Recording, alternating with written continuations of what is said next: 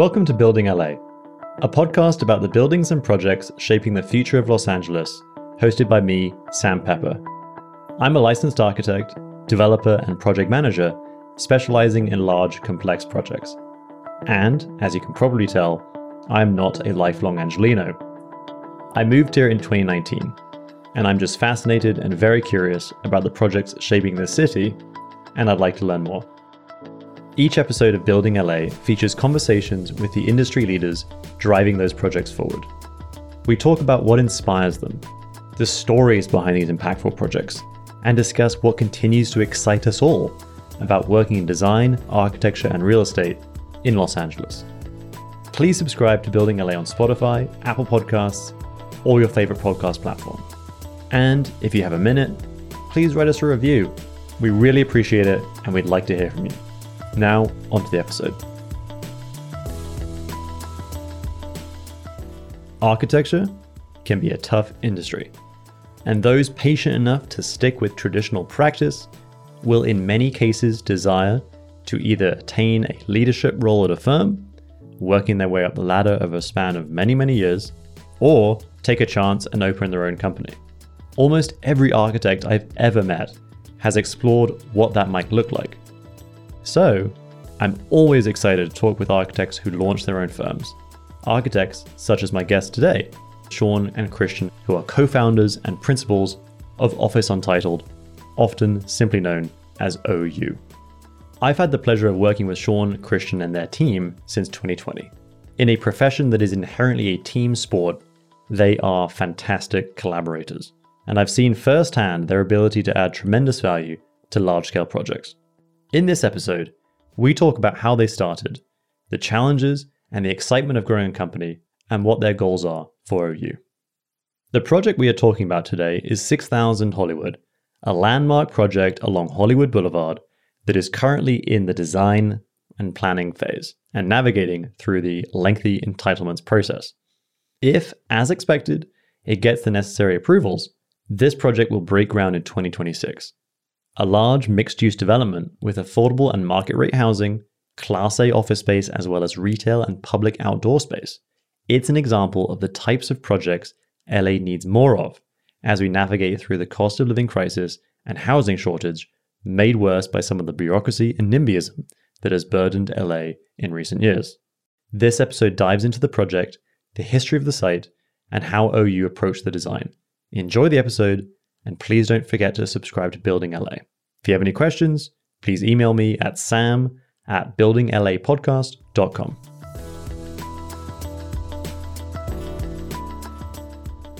All right. Well, Christian, Shawn, thank you very much for inviting me to Office Untitled's office here in Culver City, and welcome to the Building LA podcast. Thanks for reaching out. Great to have you. Yeah, this is great. So we are going to dive right in. Christian, you are from Germany, and Shawn, you are from Kansas City, Missouri. What was it that both brought you to LA? And Christian, we'll start with you. I have been here almost like 24 years, and originally came here kind of studied abroad in Arizona, in Arizona State. Went to grad school there for a year in 1999 and 2000, and ended up serendipitously at a grad school job fair at USC on a weekend in 99, and ended up connecting with a few firms. Then ended up here for an internship in Santa Monica in 2000. And then at the end of that internship, I was lucky enough to get a job offer from my then boss, Tom Goffigan, at that time. Yeah, and then came back with a visa, and rest is now 2 kids and a wife later. Now you've had a full life in Los Angeles. Yeah. How did that happen? And Shawn, what about you? What brought you to LA? My history with LA starts almost from the beginning of time for me. My parents were divorced when I was super young, and my father lived here. So my Belgian grandmother brought me here for the first time when I was 9 months old. Pretty much spent a regular amount of time coming and going to visit my dad here up until the time I was a teenager. So there was always an affinity for being in Los Angeles, and certainly all the qualities and virtues of Los Angeles in the 70s and 80s were able to be experienced. So when I came back, it was 2005, and at that time I was already married, but it's been a great ride ever since. So you came back in 2005. Was it for the family reasons that you came back, or was it something about LA that stood with you that or struck you that you wanted to come back to? I think, like so many people, there's just a spirit here of an endless amount of possibilities that was a draw. And certainly, while my father and I are estranged and not close anymore, I think the experience of being with him, for 15 plus years and watching him operate as an artist and seeing Los Angeles sort of unfold over that period of time, that was when the Olympics were here in '84, that it's always just been filled with possibilities. And I've just was enamored with that from the beginning of time. So when I graduated and worked in Europe briefly, my wife and I were looking, we were going to go to New York or Los Angeles. We did a weekend here, and she pointed out that the weather was not bad. The food was pretty good. Good observation. Yeah. And that's history. That was sort of the deal. Nice. And so, Christian, what age were you then when you arrived? And you said you were in college. So as grad school, yeah, I was 25. Okay. Yeah, I was 25 in 99. I ended up in this sort of like series of road trips to LA. And I remember the first one we ever did. So like drove out, and I had this old white Chevy Caprice station wagon. Nice. That we had enough room to fit my friends in. And but just like driving 6 hours from Arizona to LA, and then so like going to Palm Springs, and then so like hitting the outskirts of East LA, and then just the very, very first time when you drive through freeways in LA at night, and you literally have a Thomas guide in front of you, and you have no idea what each of these places are. You kind of heard of Santa Monica and Beverly Hills, but then you had to drop off a friend in Huntington Beach and then go all the way back to Culver City. It was just mind-boggling. And then first evening we went out in the beach, and then the next day just spent kind of like touring buildings. And I think we still have a map in the office actually that I think that Shawn, you gave me. It was like this, large printed map of LA, and somebody had handwritten in all like different houses. Yeah. So it's this kind of like homemade architecture guide. Google Maps. Very much so. Yeah, very much. Arguably probably better, because Google Maps, it was like hard to print everything on one page. But it's been sort of like photographed and photocopied. So it's this sort of like collage almost of like half residential, but pretty accurate. I think we still have it in the office. Yeah, and that was definitely. It was just kind of like I grew up in a tiny village, like 800 people in Germany, and went to my local elementary school and took a 10-minute bus to high school, and then studied in Stuttgart in university. That's sort of like the technical university. There's like a Fachhochschule, there's the university, there's the Fine Arts Academy. And I mean, there's a larger scale there, but not nowhere to near. And then coming to Arizona, where Will Bruder had finished a library a while back. We had like Rick Joy and Wendell Burnett, and really these kind of like really unique younger, Bruder, reminded me almost like a little bit like Behnisch. So Gunnar Behnisch was like the most famous architect in Stuttgart, and then all the subsequent larger offices in Germany had sprung out of that. So there's almost this like nucleus, right? It's almost like the Gary office, right? Where a lot of like the people came either from Tom, Maine, or from Frank over a certain period. Obviously not everybody, but then just the amount of buildings and the different styles, and this sort of like freedom. You can do seemingly whatever, and not being restrained by your building next door to your left and right in downtown Stuttgart in this whole like urban environment. But then also kind of like having this Arizona moment in there where you have these houses that are sort of like in these vast pieces of land that are even compared to LA. And then LA, you obviously have the beach, and that's all like reading the four ecologies. It's interesting you kind of bring up a lot of inspiration for you when you were kind of coming over here, right? And you mentioned like either literature, Kenneth Frampton, Raina Banham, mentioning architects as well that are in LA and then in Arizona. I'm curious, Shawn, kind of going back to like the beginning of your career, what some of the architects that you kind of admired back then in your kind of 20s when you were starting out, and maybe some of the books that you were interested in as well. That's so interesting. We were just having this conversation at dinner the other day. We were talking about the buildings that shaped us, both good and bad. It's interesting. I think I came through school at a time where I very vividly remember the first Morphosis books, the gray book, followed by the green book. I think Morphosis was like super influential from a standpoint of like what Tom and Michael were just doing in terms of exploration. So I think that definitely had shaped a position on me. I was wildly intrigued by what Eisman was writing and doing at the time. And I say all this because I think in a lot of ways I kind of work these things out through my system, so that by the time that I actually wanted to practice and be involved in practice, the work that I was much more intrigued with was work by like Chipperfield, Foster, and just folks that really had a sense of how to put buildings together. In the end, I made a connection with David Lake from Lake Flato, who was from San Antonio, and David was really great. Was my first boss as an architect. Yeah, Ted and David in San Antonio, and did some competitions with them. And David was really informative for me to just, I think, have a much broader sense of, I think, understanding the kind of agrarian culture that I had been around in the Midwest and how really simple materials could come together. Also, the role that sustainability and kind of building performance could have at a very fundamental level.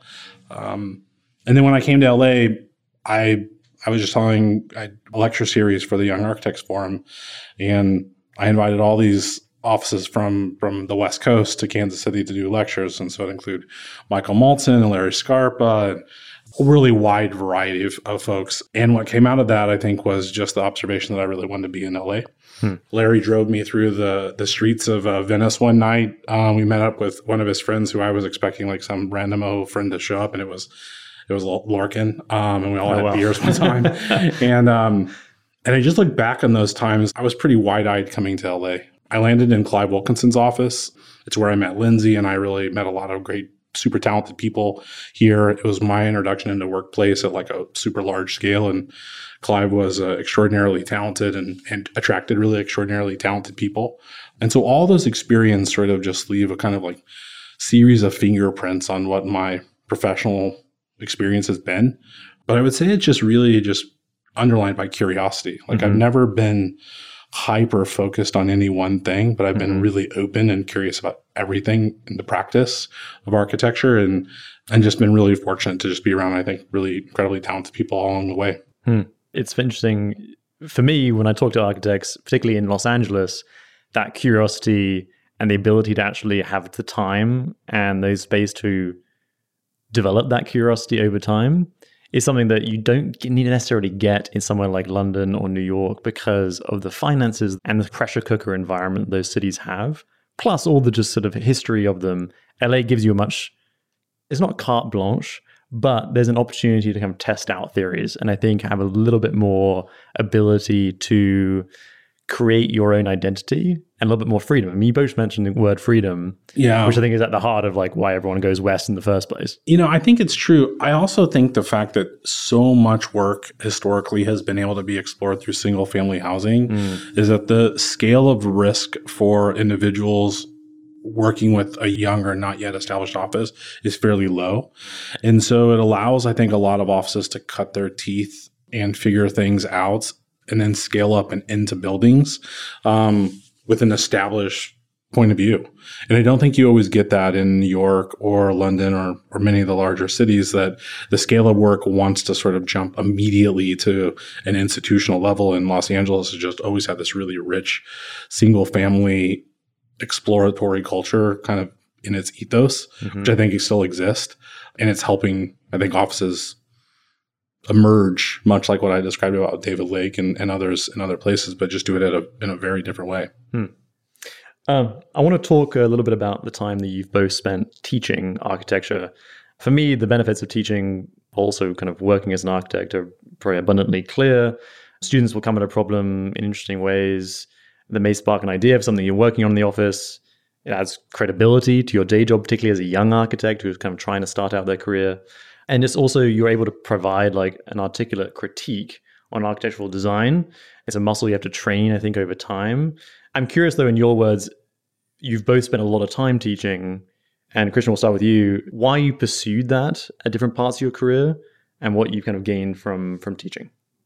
One of the biggest rewards from teaching is you learn to be an editor, and you're not involved in the work as you are just by nature because it's not your own project. But at the same time, it allows you to kind of explore things through your students and with your students, right? Which is, I think now, our office is like almost 50 people, and that's almost a skill now that's you don't really learn in school when you go to school yourself. But when you teach, you learn how to talk to people and work with your staff and talent and say like, hey, here's something, you explore that idea, and come back. And that's kind of like how we, I think, still operate, right? The office never been sort of like, hey, here's one style, this is how we should explore. And there's some merit to that as well, right? But I think for us, it was always like, hey, we wanted to do amazing work. And I think the teaching was always like that. There was always so many approaches to one problem that is like, this is incredible, right? The diversity of that was always super fascinating. And then also like the different personalities and how people approach things and how to be able to motivate people and help them, to sort of succeed in life and kind of mentor them in a larger way. Shawn, has mentorship been sort of both you as a mentor and you as a mentee been a big part of your career as well? Yeah, I mean, I would definitely say I think the teaching part, I think of it much more professional teaching than like academic, although I've always been interested in that and I have done it occasionally. And for anyone who's listening would be open to an invitation to do it again. But I think I've always found the day-to-day opportunity to mentor people, the place where I have something to offer folks. And not that being in an academic environment doesn't afford you that, but I've always enjoyed helping people accelerate through the profession as quickly as they can.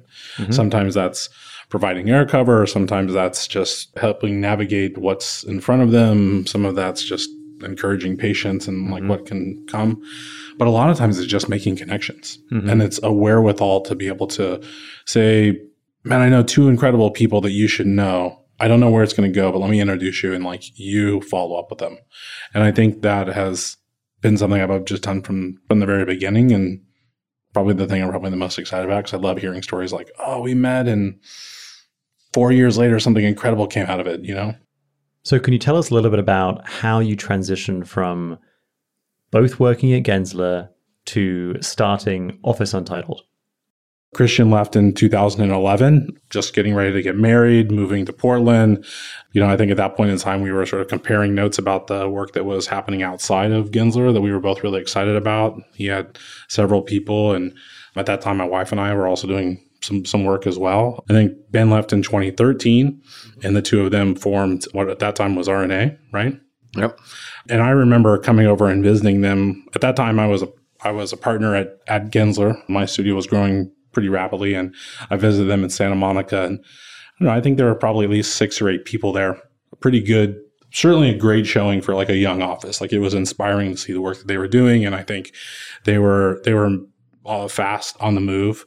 And in 2015, through sort of a series of conversations, BNIM decided to effectively fund a studio for myself. And so it afforded me the chance to leave Gehle, start my own studio. And shortly after that studio was started, we won a fairly significant size project in the Arts District, which allowed us to hire right out of the gate.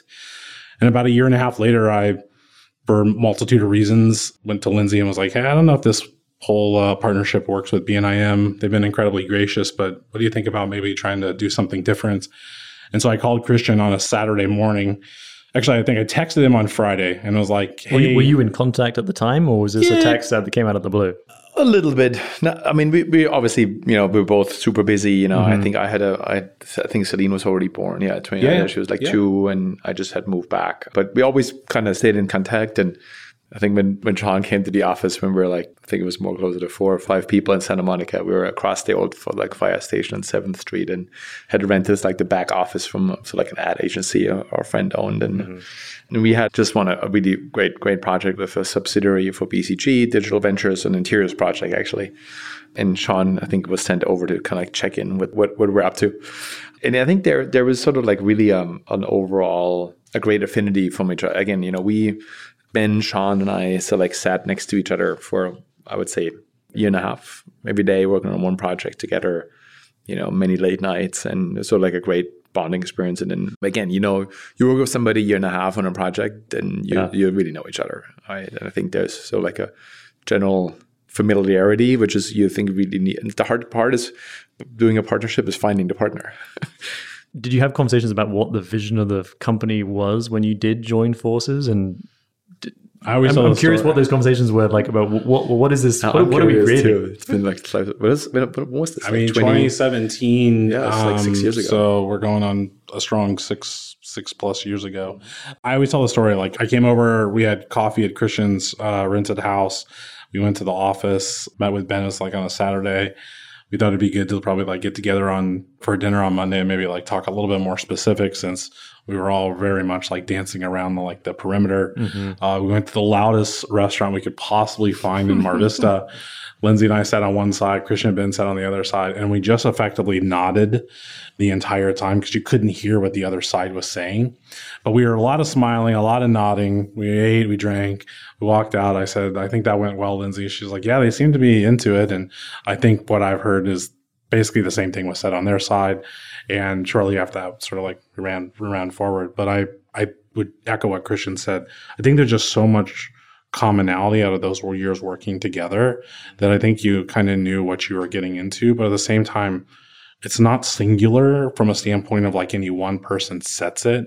It's that everyone is philosophically aligned and it sort of meanders. And I think that meandering is what keeps it super interesting because at times it's being driven maybe a bit more by Ben or maybe a bit more by Christian or maybe a bit more by myself, or it starts to emerge from the staff. But I think the point is like the direction was, it's almost set from the beginning, kind of those early years of like, we knew what we all wanted to do and the kind of work we wanted to accomplish. Interesting. All right. Okay, so I want to talk about kind of looking ahead. Is there a type of project that Officer Untitled is dying to work on?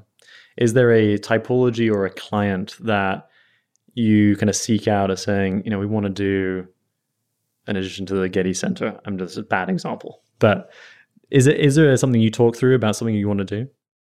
I mean, there's always like the classic dream projects. I think what's typical for us, if I'm so like thinking out loud, I think that one of the best projects we had is the project we hadn't done before, like a brand new typology. I mean, we'd won that BCG project at that point against two other much larger firms, 2013. And the client hired us specifically. I want to hire the architect who's never done a consultant office because we're not a consultant. So traditionally, we always really enjoyed and I would say, flourished that with clients who are really want to push the limits and want to come up with something that hasn't been done before. As much as that sounds like a cliche, you want an inventive client who doesn't have a set idea about what they want. And I think I remember like early on, I think we sat down and made like what are the 10 things that we want to credos, right? Or 10 rules, right? They're like the Bruce Mao, right? What was that? The rules of creativity, right? And it was like one was basically reinvent traditional typologies and always approach a project with a beginner's mind. And then we had tweaked that and we then would parachute in experts. Like, for example, we're now doing our first large-scale private school in West Hollywood, the Gindie Maimonides Academy. The new gym building for 40,000 square feet. An incredible project, incredible client, but we've never done a school before. But what we have done some really challenging projects in a city that values a close interactions between city staff, the planning staff, the neighbors, residents, and an architect who can build bridges and find consensus, yet deliver something that is highly design-oriented. I think West Hollywood West Hollywood was a little bit of our breeding ground, right? So like where our first project was fairly early on. After like a year working in the city, we had like 6 more from a high-rise to office buildings, an incredible scale for at that point, like a 10-person office, 15-person office. But I think that was also like that nimbleness and relation and familiarity with a larger scale.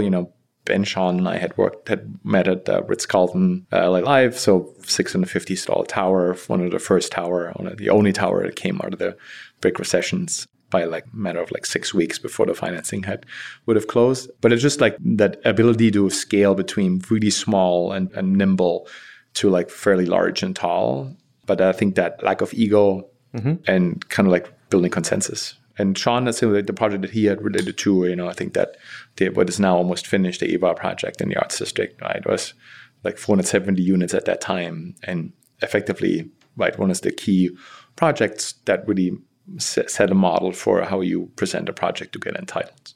I agree with everything Christian said. I think we've done really well with so many clients. I think the ones that just continue to find the office interesting as these ultra ambitious clients. Like it goes back to the comment I said earlier about like why we both came to LA. I think those same types of mindsets seem to be attracted to the office, being in the office and being part of the office. And now that's just happening at a scale that's just wildly different than it was even 5-6 years ago. So we're gonna change tack a little bit and talk about the Hollywood project, the Toyota dealership. But before we do, we're sitting in your office. Right on the other side of this wall is a large model of a Burning Man sculpture. And because I know the two of you relatively well at this point, I know that Burning Man does have a little bit of influence in this office, maybe a little bit more than most architecture firms, I would say. We have a conference room named after it. Right. So can you speak to how Burning Man and Office Untitled came to be synonymous with each other? I mean, obviously, I'm not sure. There's basically two kinds of people: those who've been to Burning Man, those who haven't been to Burning Man. Right? Maybe those want to go to Burning Man. I'm unfortunately in the camp that has not been. The person who we rented our first office from in Santa Monica, he went to Burning Man once and then decided to go back the next year and got married at Burning Man. Oh wow! and we've sort of seen pictures and stuff, and and you kind of like fall a little bit and look into it, and there was just this super fascination with like this, with A, music, but B, the majority of like really creating art without restriction in this wild west in a super harsh climate. It sounded really fun. And then COVID happened. Ben didn't go at that time. And then we ended up going last year again with Ben. And kind of the same thing happened, right? This was a little bit more. We had started our own camp with some friends, didn't do any art piece yet. And then we saw like we're on the playa and it's like, I think 2 years is good. I think we're ready. And then so we came back and again, very serendipitously ended up meeting an engineer who did a lot of work at Burning Man. So, but at the same time, we had done a really cool kind of bamboo project, a gas station of the future built out of bamboo in Malaysia. Okay. And the project unfortunately got never built. And it was all centered on like sustainability, so like showcasing, but also like really helping the bamboo as a material in that country. We ended up fire testing it and getting sort of like a certification as a building material. And then so we ended up reconnecting with this bamboo builder we met in this project in 2017, and then kind of ended up working with together and then pitching a few artist concepts. Because I think the one thing for us also, we're not your traditional architecture and interiors firm. Either we do come sort of from that background a little bit and out of the corporate world, but I think the common thread was always to do really, really unique work. And that sometimes kind of like goes beyond a little bit beyond architecture. And that was kind of like a really cool kind of form to test that, right? At the same time, we had started to sort of like design a larger visitor center for a big like tech client that we were kind of like starting to toy ideas with that. So that was almost like seemed like a natural testing ground. It was almost like a prototype sculpture. And then, so now the bamboo is shipping right now it's a 30 by 30 by 15 foot tall bamboo grid that is so like has these organic shaped tunnels carved out with sort of like this pulsating light as a rhythm of a heart. It's called Heartburst. And that's our contribution. And then so like the first one.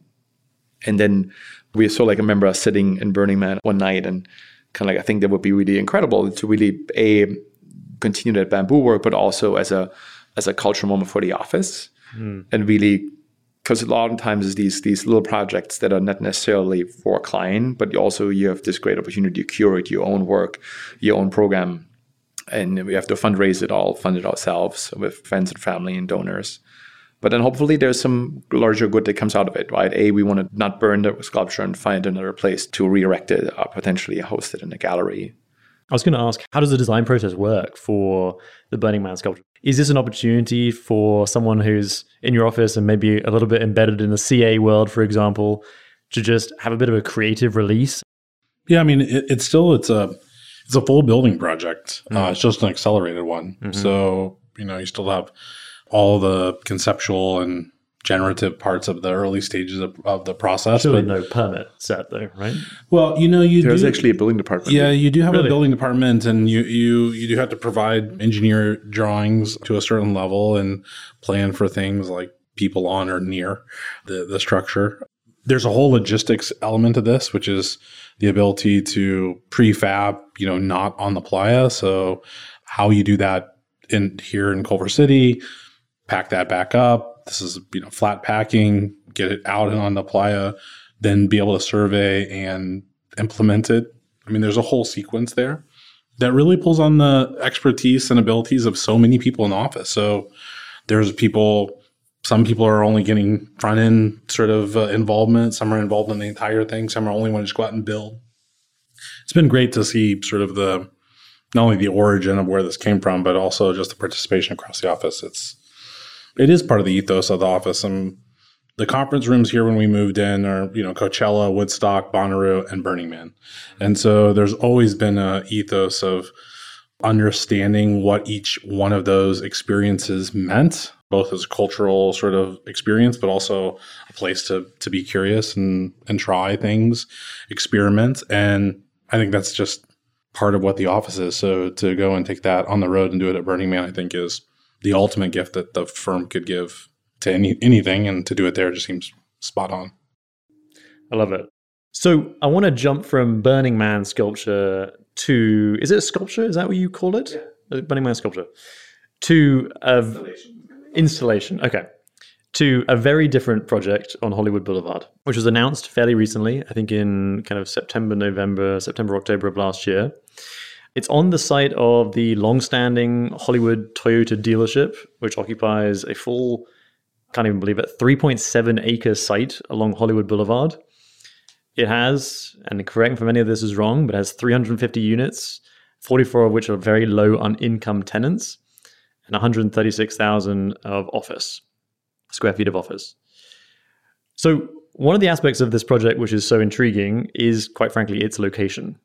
So in looking at this site ahead of this interview, I kind of looked at the block, where it's located, and the block between Gower on the west and Bronson on the east, and you've got Hollywood to the north and Sunset to the south. It feels to me like a little microcosm of Los Angeles. You have a large new office building to the southeast, the Netflix Epic building. You have a couple little classic strip malls in LA that are kind of ubiquitous in LA. I love how you call them classic. Yeah, well, I feel like in LA it totally. Is though. It is. It's part of the typology. Yeah. Omnipresent. Exactly. And then you have a couple of cut-through streets where you have single-family homes. You also have dingbats as well. You have also a little dog park. And then stone's throw away is, I think it's the 101 on sort of the northeast of the site.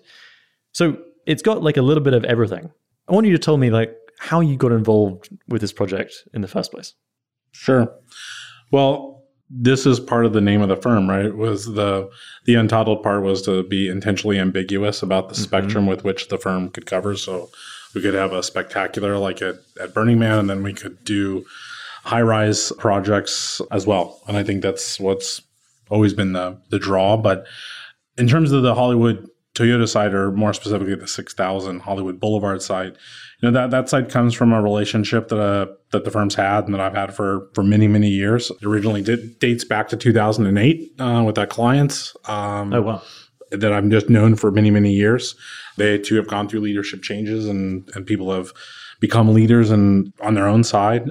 And so we won that through an RFP process, competed with firms much more established and certainly larger than ours to win that project. And I think your assessment of the location is quite accurate, but it possesses an enormous amount of potential in that it has the chance to really effectively become the sort of eastern end beacon for Hollywood Boulevard, which kind of dribbles along as you go east.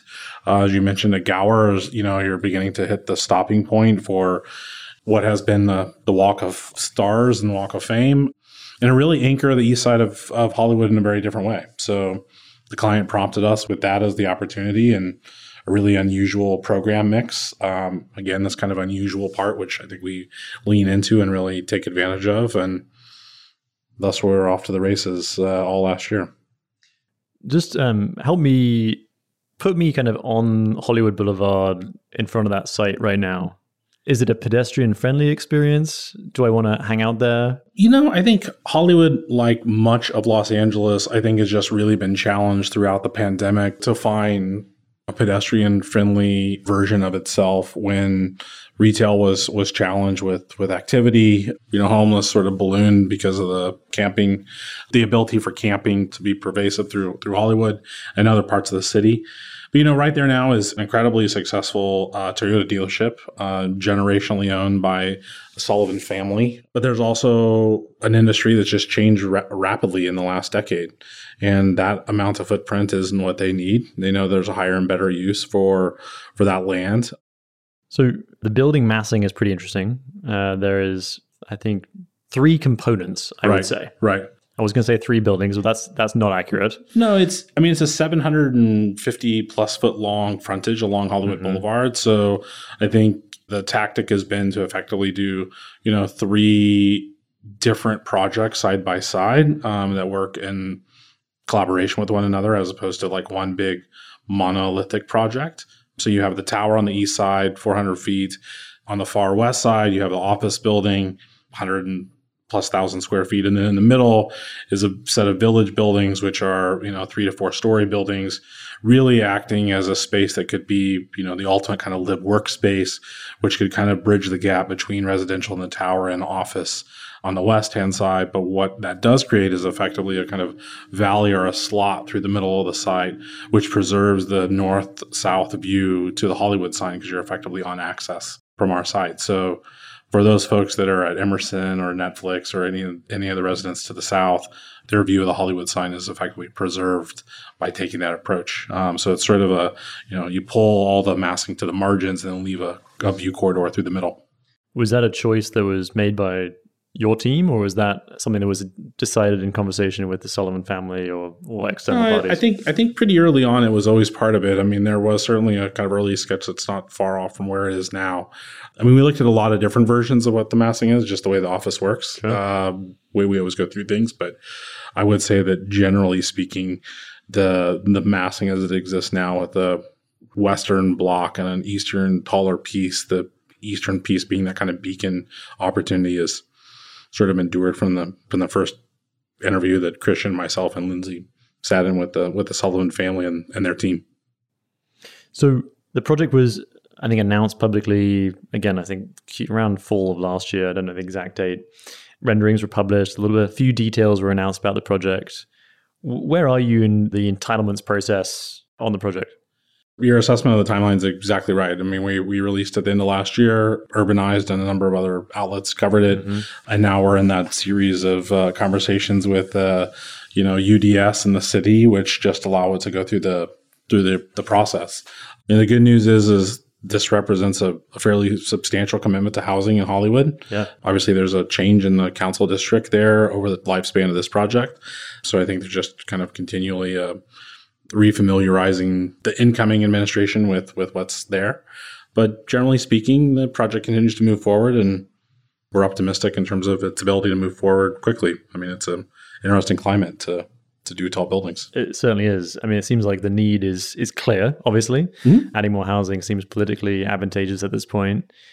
Considering that, though, how long do you anticipate that you will be in this entitlements process and before you get the go-ahead? I mean, if you were to hazard a guess, because I know it's unpredictable. Sure. But there is a schedule out there somewhere where there is a date where you've been approved.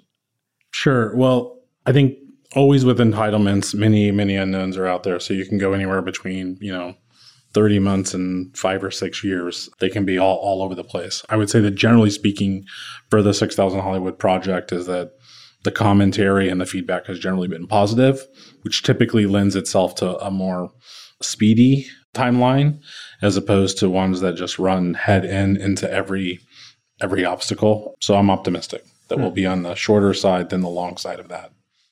So you're a 50-person company.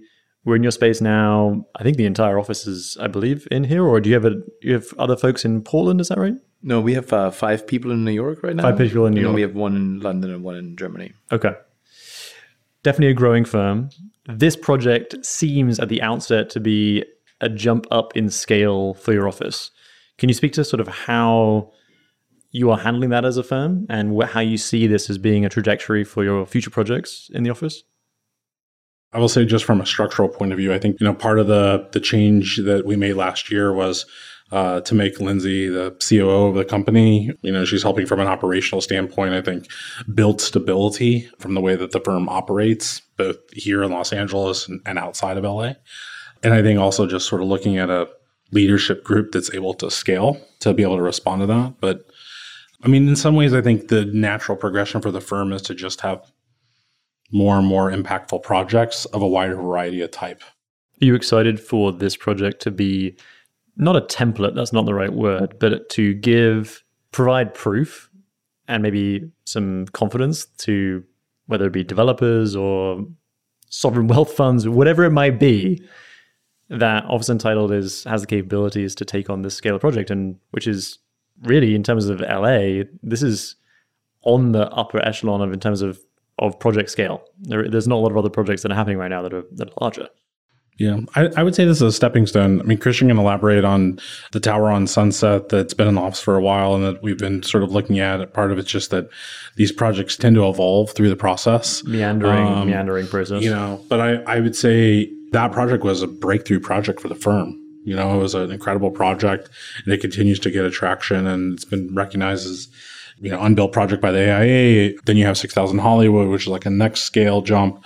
And there's a whole host of other things that are now, some of which are out and some of which will be out soon in the near term future, that just continue to show the growth of the scale of the projects in the firm. Yeah. And I think also urbanistically, I think we always loved high rise just as a building type. I think it's one of the most efficient and dense project types you can build. So in terms of like sustainability, the amount of space you save, we always toyed around doing a study of like, what if you put all of LA in like high rise projects, 7 stories or taller, how much space you would use. Those studies are quite depressing, actually.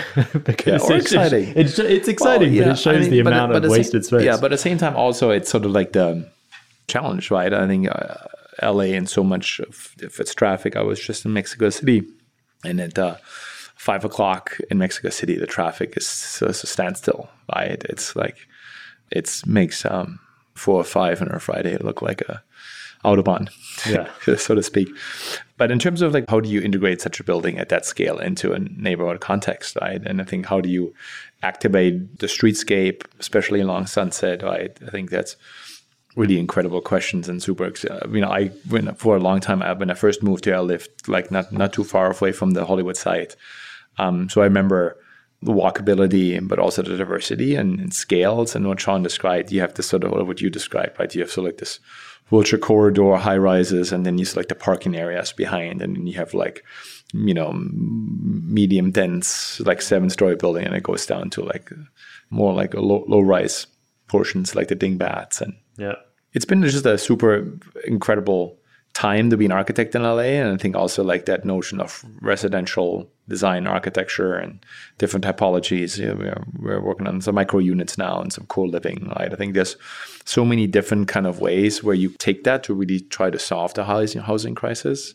We're working on kind of like a new type of homeless shelter that really kind of can leverage existing vacant office space to some degree.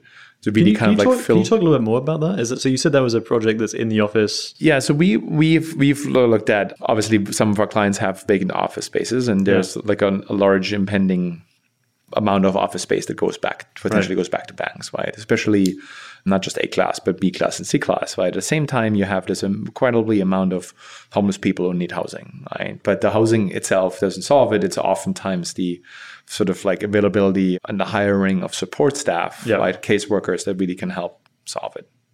And so we kind of set out, what if we actually try to come up with a way to reuse, because right now the whole office to residential conversion just doesn't pencil. It's just too many roadblocks, both timeline-wise and fee-wise and cultural-wise. Very few cases of that. Yeah, so we kind of like say, what if you kind of came up with a sort of like hybrid model of this sort of like temporary or also permanent, but shelters that don't require as much infrastructure changes. So it's faster, it's cheaper, it's more nimble, but it also then when you do actually design a shelter, what works and what doesn't work. So we we set some funding aside, and we have like 5 or 6 people in the office who are working with us. And then we reached out to county supervisor. The county team put us in touch with a series of homeless shelter operators, working with brokers, some data analysts. So really trying to find, are there some properties in LA that are more suited than others? And what are those and how those can be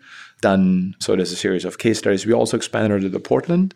There's an ex-Airbnb headquarters at the Bacon Block that is hard to rent right now because Portland also, as LA downtown, has a big homeless issue. And so the goal is to take on, as recently as 6 months, fully usable and built out office building for a large tech company, and to convert that nimbly to a homeless shelter, right? And try to pencil it out. And there's a lot of roadblocks, but I think in a way it's a way for us to pay back and to add a little bit of general conversation and potentially discover something that could work quite well. It's a fascinating idea. So this has been a great conversation, kind of going from why you both became architects and the inspirations and then the remarkable offices you created here, and then obviously the Hollywood project. I do have one last question for you both, which is, what are your 3 favorite buildings in LA? But it's also kind of a fun one. So Shawn, I'll start with you. What are your 3 favorite buildings in Los Angeles? I'm going to pick 2, and then I'm going to pick a space because I don't have a third building. The first building is actually, I love being at SciArc. I think that building is just super, I just love being in that space. I didn't go to SciArc. I haven't taught at SciArc. For me, I think it's the sort of industrial nature of those buildings, the kind of long, like workhorse buildings, single story buildings. There's something quite amazing about that space. And I think this sort of hermit crab-like quality of these interventions that have been done there and also outside just make me really, that building. I actually really love Grand Park and City Hall. I just think it's a building that's, for me, I see it when I fly in. Yeah. I use it as a landmark. It's a great public space. And then the space that I'm always enamored with and I go to because it just sort of has this weird underbelly is Lower Grand Avenue. So Lower Grand is the space underneath Grand Avenue. And it's this weird spot where the city becomes kind of sectionally overlapped. It's made its way into so many movies in LA, but classic kind of oval, large openings that happen on Grand, the way that the sun comes through that, lights Lower Grand. Again, the sort of like blue collar, like workhorse part of that street is just really, really fascinating. So I would say those 3 spaces. It has a cinematic quality, as you say. It's quite cinematic, yes. It photographs well. Nice. In a very dramatic way. It speaks to the fact that there are these moments when you're driving around LA, not walking, but driving, where you suddenly realize that you are driving within a scene of a movie that you watched, a long, long time ago. And it's still, to this day, I mean, I haven't lived here as long as you both have, but it's exciting when you get that little glimmer of a moment. You're like, oh yeah, I remember Clint Eastwood was standing over there. And it's silly, but it is part of what adds the magic of being in LA. I don't know if you've seen this Los Angeles Plays Itself is actually an entire piece based on the city of Los Angeles as a substantial character in so many movies. And what you described, either it be chase scenes down the LA River, dropping through, in the movie The Game, through the hotel, it's just, I think there's so many parts of the city and also the region which have made its way into cinema that I think it's one of the things I'm most excited about Los Angeles is that it continues to reinvent itself. And I think the firm just has a chance to be part of that. And maybe Christian's 3 buildings will reestablish a new reinvention. But Well, I'll pivot to you, Christian. I did notice you had 3 noted down and then you crossed one out. So I'm curious. I'm curious what your 3 are. Yeah, can I have 4? You can have 4, yeah. Yeah. So the first one is the Dunsmuir Flats by Gregory Ain. I'm sure if you know those. It's like 2 duplexes, but it's basically like 4 apartments, 2-story. And I was fortunate enough to live in one of them for 2 years. I was fortunate enough to go to a party there. Walker should live there. A hat party. Yeah. It was a little hot for a hat party, but there's a theme. We stick to it. And then but it was unique about that because it was very simple. It's on Pico, north of Pico, kind of like west of La Brea. And here basically these two duplexes. They're basically like two almost like square footprint, 2-story buildings, slightly rotated, so shifted. So like you have this light from 3 sides, incredibly well. So like combined, you have this like staircase in the middle, and then the shower seat sits kind of like stacks on the head clearance for the stair landing. And you come up that tiny stair, you sort of like have this little like mini courtyard that separates the 1 bedroom from the other. So it's incredibly designed. Very open ground floor, so you see like the whole garden space, and it was really incredible. The second one is a tower on Wilshire Boulevard, just left of LA Country Club, called Wilshire Terrace, which was actually done by, I think, Gruen, if I'm not mistaken. But it was unique about that was, I think it was like the first, like the tallest tower when it was built. I think it was like the 60s or 50s. And it was unique because it kind of like had these sort of like atrium space that was connecting like 3 bedrooms together, and this like recessed, but it creates this beautiful kind of like Tetris facade pattern.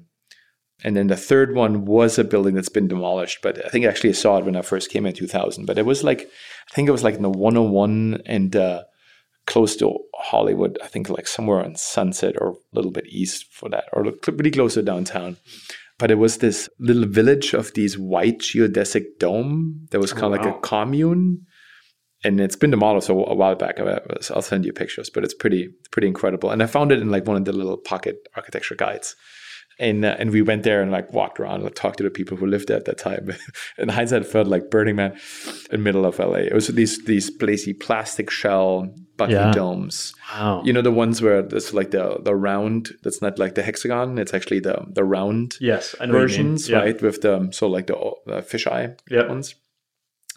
And then the last one was because I was just recently drove from Silver Lake all the way to the beach on Santa Monica Boulevard. And on a Saturday afternoon, it was just like, first of all, we drove like 10 of our sites, which was pretty great to I haven't had done for a while. But then just really that progression in the different communities and cultures, you really kind of cross this kind of like CAT scan crossing LA all the way east of downtown to the beach is quite staggering. We'll let that one count, even though that's not a building. That's right. We'll let that one count. Yeah. Christian, Shawn, thank you very much for joining the podcast. Thanks, Sam. It's been great to have you here. Thanks for reaching out. Thank you. I hope you enjoyed that episode. If you did, please consider subscribing to Building LA on Spotify, Apple Podcasts, or whatever your favorite podcast platform is. As a bonus, if you have a couple minutes, please consider rating the podcast and writing us a brief review. We'd really appreciate it. And of course, if you have any questions, please don't hesitate to email me at sam@buildinglapodcast.com. Hope you tune in again soon.